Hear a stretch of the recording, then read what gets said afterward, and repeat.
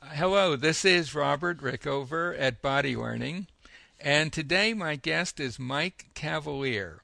Mike is the head of product for a startup company called Brainscape, which is a web and mobile study program that helps you learn things faster. It uses a specific process called confidence-based repetition, and Mike develops, I guess, apps for them. And as I say, is the head of product for that company. We'll put a link to Brainscape by the interview. He's also had some Alexander lessons in New York with a teacher named Mark Josephsberg. We'll put a link to Mark's website. And I think that Mike has a kind of an interesting story to tell about his Alexander lessons in connection with ADHD and learning disabilities. Mike, welcome to the show. Thank you. It's good to be here, Robert. Thank you for agreeing to this. Mike, could you begin by just giving our listeners your very short elevator kind of description of the Alexander technique? Sure. A lot of people ask me about it in general, and what I say to them is that it's a method for retraining the way you use your body in your daily activities. Retraining the way you walk and sit and stand and do anything, pick up items, so that you're using your body more efficiently and in a way that uses less tension than you need to. Mm-hmm. And I know from talking to you before the interview that your original reason for taking lessons was back pain that you'd been suffering from some time. And of course, the Alexander technique does have a long history and a well-documented history of helping people with back pain. Maybe you could just say a word or two about that before we get into the ADHD and learning disabilities issue. Sure. So for a while now, my family has a history of medical problems, one of them being problems with the back and problems with our joints and things of that nature. And I had seen many doctors and been to many physical therapists and tried quite a bit to help my back problems. I had, I have a cervical pinched nerve in my neck and some herniated discs back there. And that stuff led to, besides back pain, just electrical shocks up the arms and in the legs and, a host of other discomforts. So whereas the physical therapy I'd done with many physical therapists, and I had some moderate success, and things got a little bit better, but it wasn't to the point where I felt a lot more comfortable in my own body.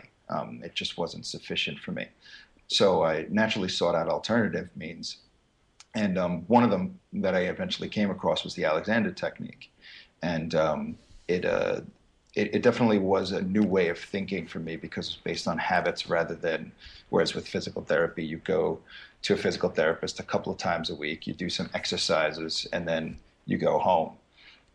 And maybe you get a massage or some electrical stim. This is the mindset, the transition is different because you end up having to look at yourself on a regular basis and do these things. It's a new way of moving, new way of using your body always. So that right away sort of jumped out at me as something that seemed impressive. They weren't trying to sell you like, you can come here twice a week and you'll be better.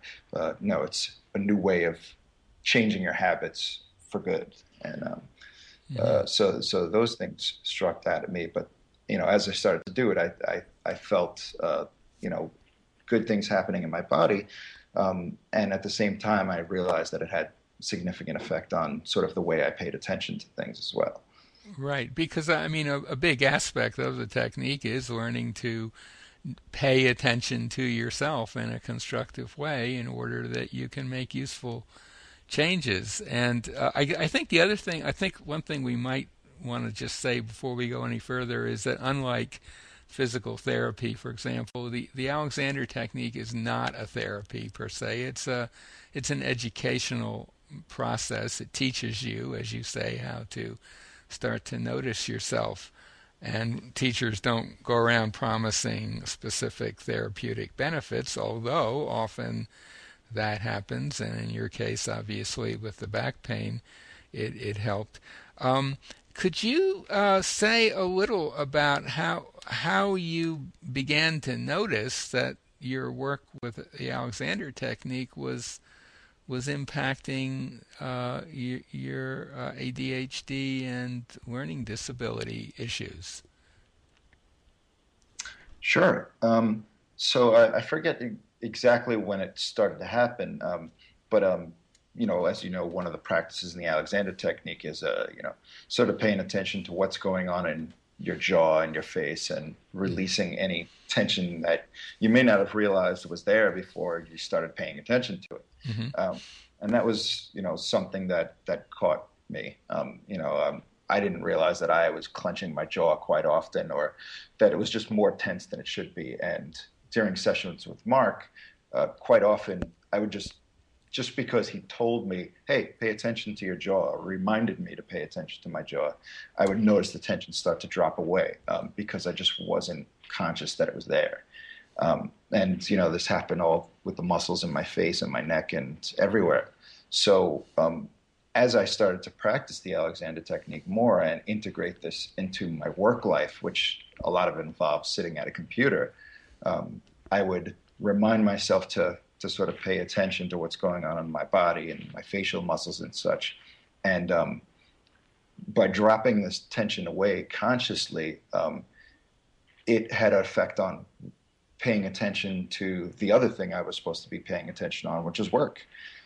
So while getting tasks done at work, doing computer programming or graphic design or just responding to emails, ADHD people have very much trouble staying on task. They're extremely distractible. Audio distractions, sounds in the background will take them away from what they're doing, or visual distractions, or just mental distractions. If you're an ADHD person and you're trying to write an email, quite often your mind will just switch gears inadvertently, and you don't really like it, but you just get pulled away onto something else. So there'll be a lot of half-done emails just waiting, not even saved. Right. There will be if you look at any typical ADHD person's computer, you'll see dozens of windows open, just so many things going at once, because it's very difficult for them to pick one thing, not get distracted, and finish it. So as I was doing more of the Alexander Technique, a lot of the things that would distract me that I didn't realize started to drift away. So these muscle tensions in my face and in my neck and all these things going on in the body that, normal people don't always get distracted by, but ADHD people will. These things became less of a problem, significantly less. As an ADHD person, if you're working a lot of times and you're sort of the fidgety type, you might feel something on your body, or you might feel, some sort of physical manifestation of whatever that will sort of take you away from what you're doing. Whereas with the Alexander Technique and with meditation in parallel, these things you let them go consciously, and they kind of distract you less at that point. Right. So I can see how if those tensions that you had previously experienced were being released over time by using the Alexander Technique, which is a pretty standard way of using the technique, that takes away things that might otherwise distract you. But I wonder if also you found that in general, things, say, outside of yourself, you mentioned sounds, music, whatever, that also might distract you, that you're better able to deal with them at this point. Yes, absolutely. Because that's kind of a different thing. I mean, one is getting rid of some actual reality-based distractions, but those distractions continue in your life, I'm sure, and the fact that you're better able to deal with them is in some ways, I'd say, even more impressive. Absolutely, it's tremendous. So as you know, and as I've talked about in my blog post, the Mark taught me about the practice of inhibition in the Alexander technique, which is sort of when you see this thing affecting you, be it muscle tension or whatever, giving yourself a moment to not jump and respond to it. And that's something that ADHD people do immeasurably. Like, they're known for being impulsive. One of the biggest, the main symptoms of ADHD are hyperactivity for some, inattentiveness, and impulsivity. So we tend to, whenever we have a stimulus of some sort, we jump to react to it. And the Alexander technique teaches you to just do the opposite, to not react until you thought about it for a second. Right. And just to clarify for our listeners, the term inhibition, as used in the Alexander technique, has really no relationship to Freudian inhibition, which is a kind of a repression and seen as a negative thing. Alexander inhibition is really just learning how to say no to something you don't want to do. It's not a repressive act, but a conscious decision on your part.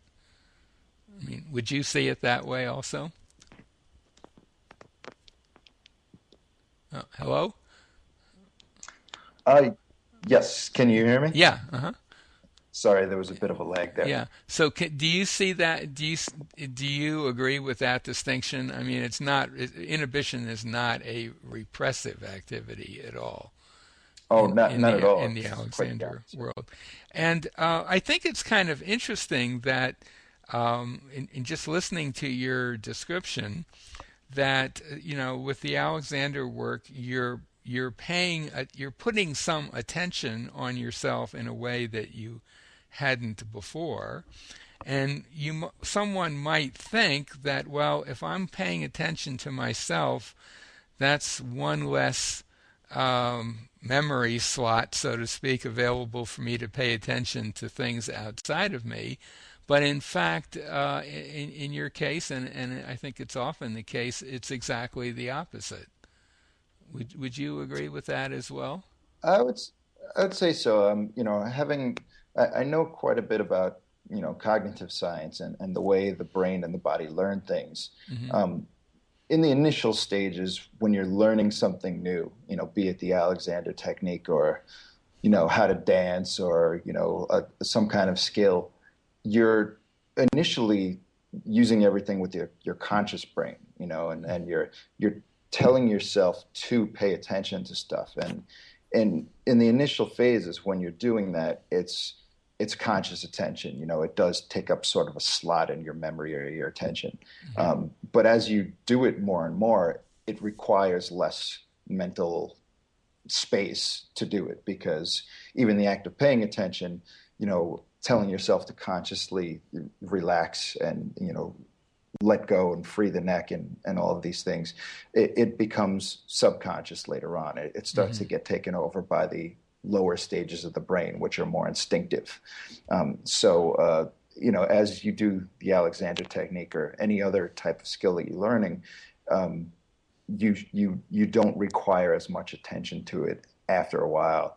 It just becomes second nature. Is there anything else that we haven't touched on that you think would be useful for people with ADHD to hear about? I think we covered most of the gist of it. Impulse control and distractibility are the biggest things, and the Alexander technique helps greatly with that stuff. And so I assume then that if you ran into someone with ADHD or the kind of issues you had, you would recommend that they explore the Alexander technique. Is that correct? I would. I would. For ADHD people, there's a lot of things that they have to try because medication doesn't always cut it, and for some people it's not the way they want to address their stuff. So along with several other things, meditation and things like neurofeedback, technological interventions, I think the Alexander technique can definitely be a part of the ADHD person's arsenal to happiness, to improving themselves. Okay, well, this might be a good place to end the interview. My guest today has been Mike Cavalier, who works for Brainscape, which is a startup company that helps people, basically helps people learn things like foreign languages or anything where you need to do a certain amount of memorization. He develops apps for them, and he's the head of product for them. He has a long-standing interest in cognitive science, and he his if anything that we've talked about interests you, Mark lives in New York City, and his teacher is Mark Josephsberg, who's an Alexander teacher in New York. We'll put a link to Mark's site by the interview. We'll also put a link to the Brainscape site, and I do recommend taking a look at that site, and in particular taking a look at the blog that's attached to it.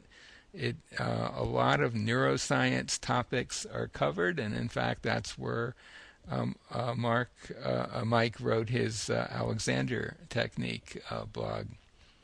So, Mike, thank you so much for being on the show today. Absolutely, Robert. Thanks again for having me.